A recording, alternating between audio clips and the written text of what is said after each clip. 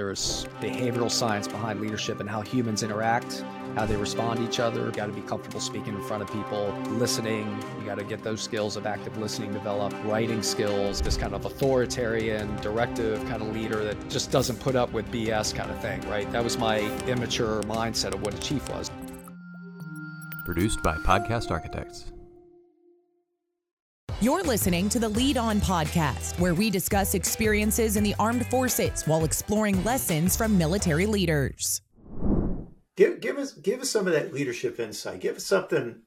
Give the audience a taste of something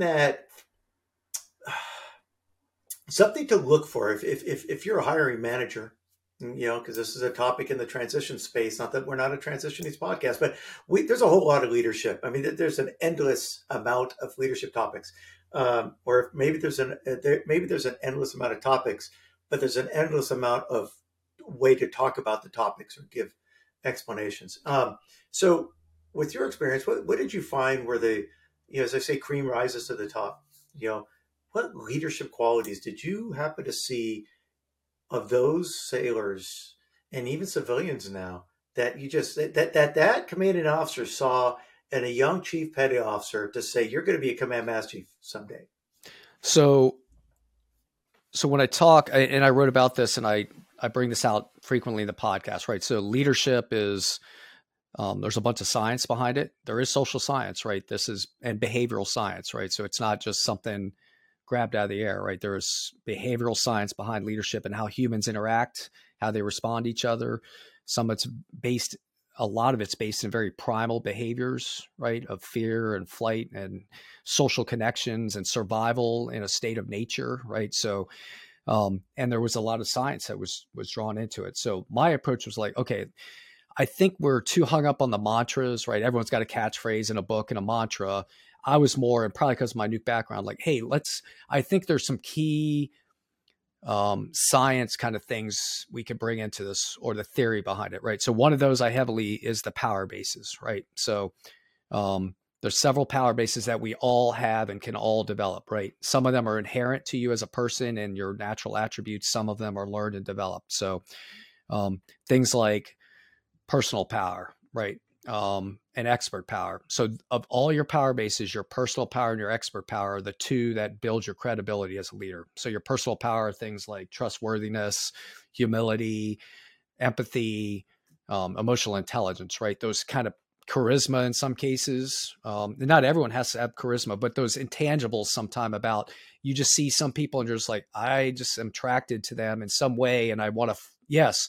So some people have that. Some people have to learn to develop it. Some people have attributes and behavior that push people away, not in a bad way, but just the way they present themselves, and they need to understand. So obviously the people saw I had some of those attributes that were favorable in my personal power base. The other thing is your expert power base. So what do you know about your job? What do you know about your organization? What do you know about life? And things like that. So I think they saw a person who was investing heavily in, learning his trade, knowing his craft, knowing his people, knowing about the Navy, and investing in that kind of power base of expert power. And I think they saw someone, when you have high expert and personal power, your credibility grows, and then with credibility comes trust. So I think they saw a person with credibility that eventually people would trust. And I'm sure that feedback was not just coming in from senior enlisted. I think it comes in from the officer side too, right? Because you get judged, and feedback from sailors too, right? So the people that are leading the peer group, right? I was probably, that you get talked about in the chief's mess. Your peers are evaluating you too. Mm-hmm. They don't write your evals, but they're talking about, and they're sharing within the mess, right? Let's not get it twisted. If you're not all that, people know, and that's brought up. So I think that gets into it. So I always encourage people to start with those two power bases, right? Just learning about personal power base, investing in building it and the skills. My recent podcast episode was on empathy, right? It's a 2-part series, right? So, do you understand empathy? Do you embrace it? Do you know why it's valuable? Those kind of things. And then always learning, building your expert power base, learning about your rate, learning about your Navy or your profession that you're in as a civilian. you're learning life skills and life experiences as you grow, right? So like I said, I had to learn a lot going through a divorce, right? And that stuff matters, right? That makes you a better leader because you have to deal with adversity and things like that. But then there's other power bases, right? There's connection power.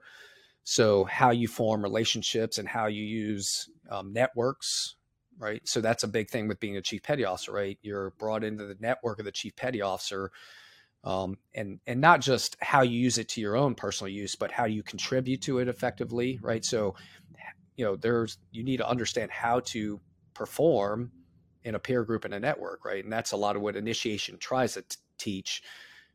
6 weeks isn't enough. And to your point, right, we should be teaching that way, to the left of a career. And that's why in Petty Officer's Guide, I wrote, I brought that whole section in on networking because I wanted young petty officers to know the value of network or the value of joining an organization like the Surface Navy Association or whatever that, Aviation Boatswain Mates Association or things like that. Because those professional peer groups, they actually strengthen you, but you also contribute, right? And they build your reputation. So there's things to know. So the framework there is, hey, understanding if people just take time to learn about power bases, these are tools. These are your tools of leader. When you hear like my leadership toolbox, that's thrown around a lot. So definitely communication skills are in there. So you definitely have to be working on your whole suite of communication skills, right? So you got to be comfortable speaking in front of people, listening. You got to get those skills of active listening developed. Writing skills, I've talked about those. And I learned firsthand how powerful those can be. And then reading is a communication skill, believe it or not, right? So, and then your personal presence, right? Your body language is a communication skill. So learning those, but also investing in your power bases. So I've got chapters written in both those books specifically on power-based development. And then the podcast has gone into episodes specifically go into each power base and talk about that power base, why it's important, how to develop it. And then the other one I would say is learning these, what we would call influence tactics.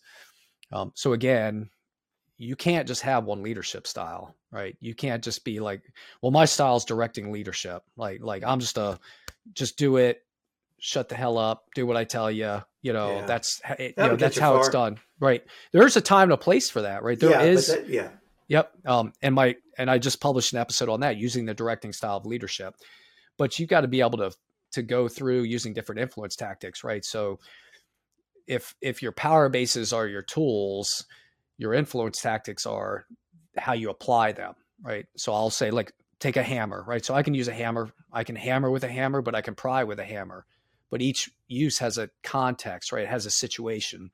So I could use my coercive power base if I need it, right? Using threats and punishment. But if I use it in the wrong application, I'm not going to get the results I want. I'm actually going to get bad results, and my personal power base is going to be affected, right? So it's complex. For some people, they learn this over time, but my point was to try to get people to frame it out. I'm a visual person. So, hey, just think of your power bases. There's a visual kind of model that I kind of put out there for it. But if you have these power bases and you're investing them, and we all can do it, right? And it doesn't stop. So I'm still building my power bases, sure, right? Post-retirement, my connection power base. I rely on the Chiefs mess some, but not the way I used to. Right now, I'm building relationships with all these other people in the veteran service organization space, the military spouse space, because I'm trying to accomplish the mission of my organization. So my relationships and my connection power had to change. So again, power bases are your tools. Influence tactics are your techniques using them. And then your communication skill is your muscle, right? So the stronger the communication skills, the more strength you can put behind the delivery of your influence tactics, if that makes sense. Yeah, that makes a lot of sense. Yep.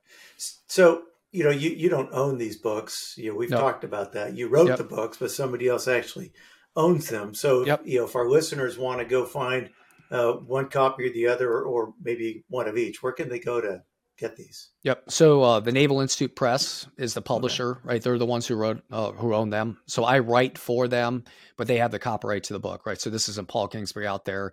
I'm passionate about them. I think, no book is ever perfect, but I think they're they offer something that's way not offered. They fill a niche in a space, I think. Um, I think they offer some good content. I wrote them and tried to align them. I collaborated with the Navy Leadership and Ethics Center to make sure, like, when we talk about feedback and coaching, like, okay, does that align with what they're teaching with petty officer, indoc and leadership courses, right? So, and I think you've seen we talked about that. So they can find those on the Naval Institute website.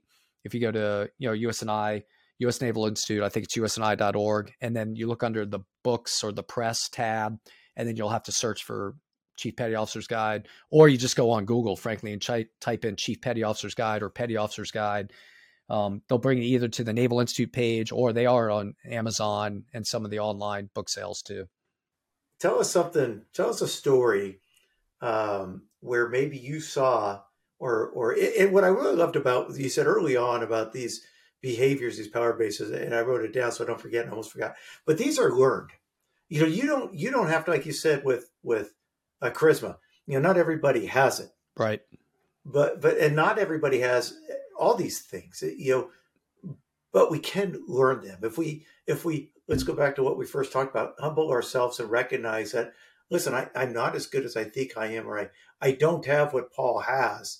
But if I could, help figure out what it is, what makes you so successful where I may be lacking, and then recognize it, okay, and then take steps to grow. And I'll just share with myself, I'm in a company where I don't have any expertise.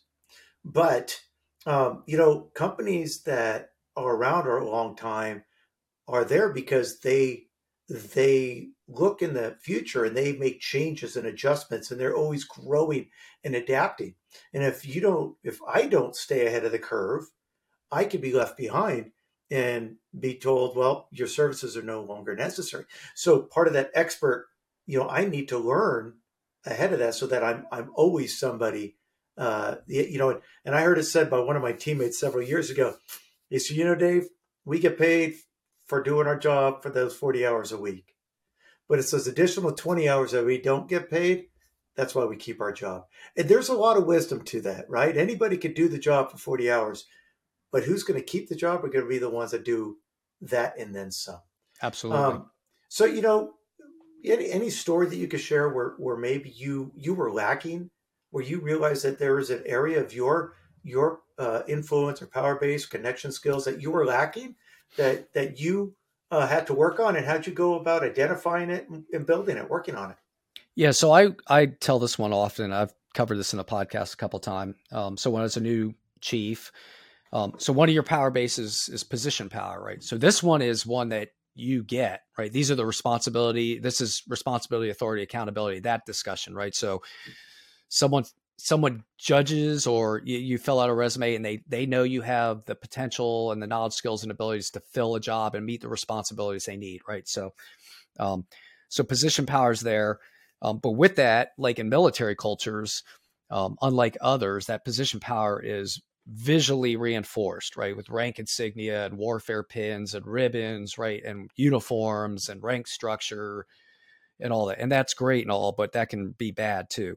So one of the things, as I was learning to grow into my new position, which we do, was I had a mental model of what a chief petty officer was supposed to be, right? This kind of authoritarian, directive kind of leader that,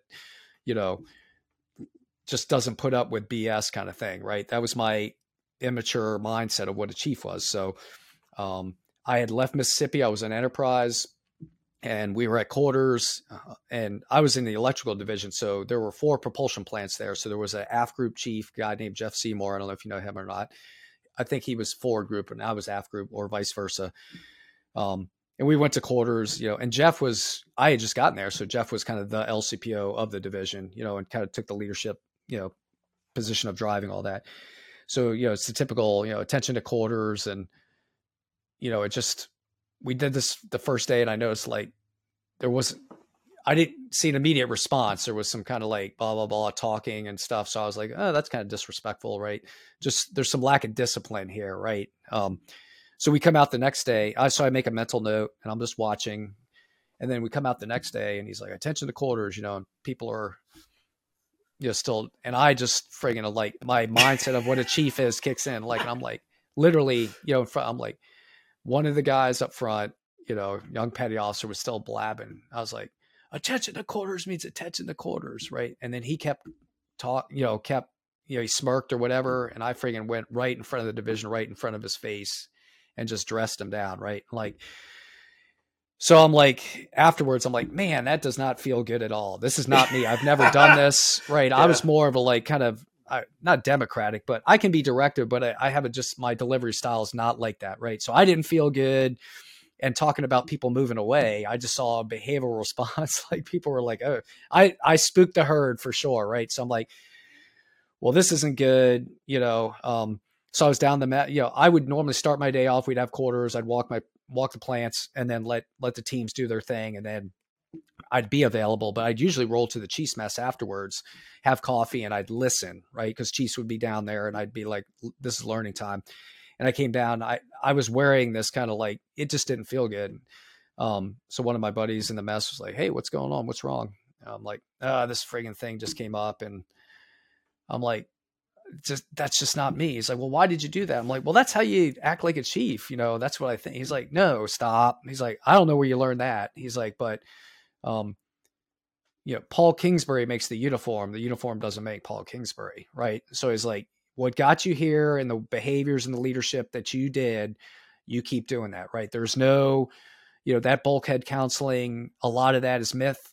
You know what I mean? Some of that may have happened. That was a different Navy, right? We're past that.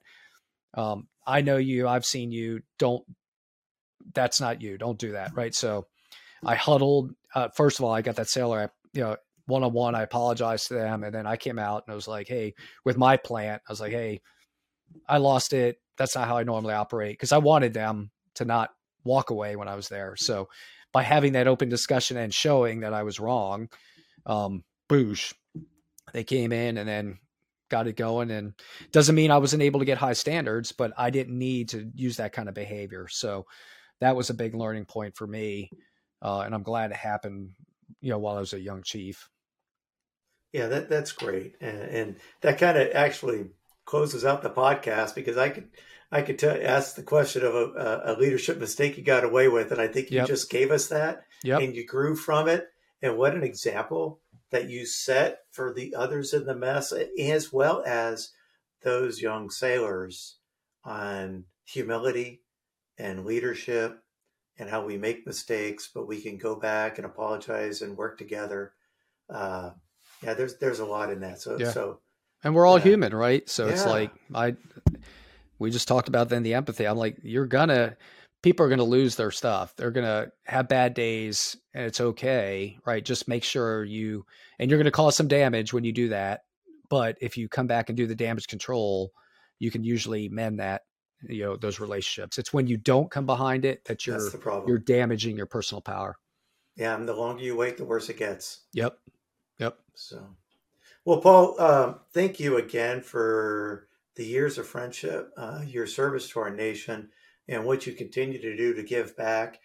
Can you just, so that they have it in one area, tell us again where to find your books, where to find your podcast, and if anybody has any further questions, if you have just maybe a particular email or website that they can go to direct to you. Okay. Yeah. So again, the books can be found www.usni.org or the U.S. Naval Institute website. And then you just look up the press tab and search for CPO guide, or you just Google it, Chief Petty Officer's Guide or Petty Officer's Guide. This is what the Petty Officer's Guide looks like this. And then the Chief Petty Officer's Guide looks like this. I am just starting to work on the third revision of this. So with the Petty Officer's Guide in place, that will be interpersonal leadership. I can now elevate the Chief's Guide to like, okay, let's talk about how it's different to be a senior chief. Let's talk about preparing to be a mass chief and leading on a flag staff and that kind of stuff. I also had the Cutlass podcast, right? So that's on like 8 different platforms. So if you just go on your platform and search for Cutlass podcast, you can find that. I do have a website. I try to keep up with it, but it's cutlassleadership.com. So, and you can find all the podcasts are linked to that. The books are there and some of the essays and stuff I've written are there. So people can check that out as well. And then, email wise, you can go to cutlassleadership@gmail.com. That's the email they can reach out to me at. Great. Well, Paul, thanks again. And to the listeners, thank you again for tuning in. This has been another edition of Lead On, Lessons from Military Leaders podcast, sponsored by the Enlisted Leadership Foundation. Check us out every other Friday. A new podcast is dropped. Share it out with your family and friends and anybody else that you want. Make sure you like us along the way as well. Thanks, and have a great day.